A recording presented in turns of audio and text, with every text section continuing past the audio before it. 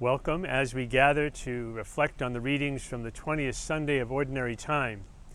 This morning's first reading reminds us that Jeremiah was put into a well, which explains a little bit of the backdrop for us. We're trying to create a well scene. If you could imagine being thrown in there by your friends and by your family, simply because you spoke the truth to them and they didn't want to hear it. And so in order to get rid of you, at least physically, they put you in this well or someplace.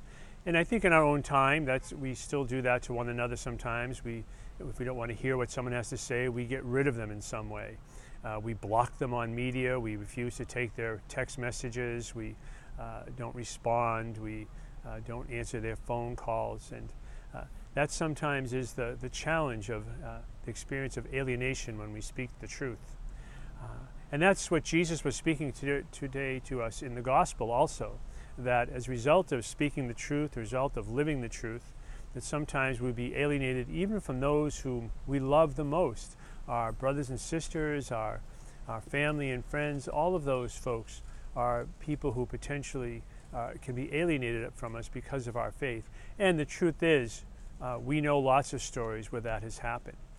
This morning as we gather, we might pray for all those who are alienated from their friends and family because of their faith, because of their desire to live their faith as truthfully as they can.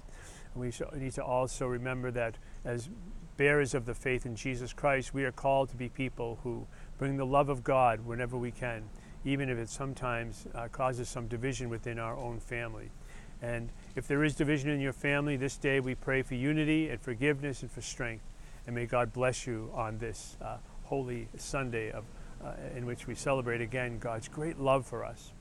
The final moment I think that we have to mention is that aside from the people who might be divided from us, is also a great cloud of witnesses. As St. Paul mentions in his second reading. Never forget that we may not see them, but certainly He, Jesus, is present to us, and certainly our brothers and sisters whom we cannot see, the saints, are with us always too. And God bless you.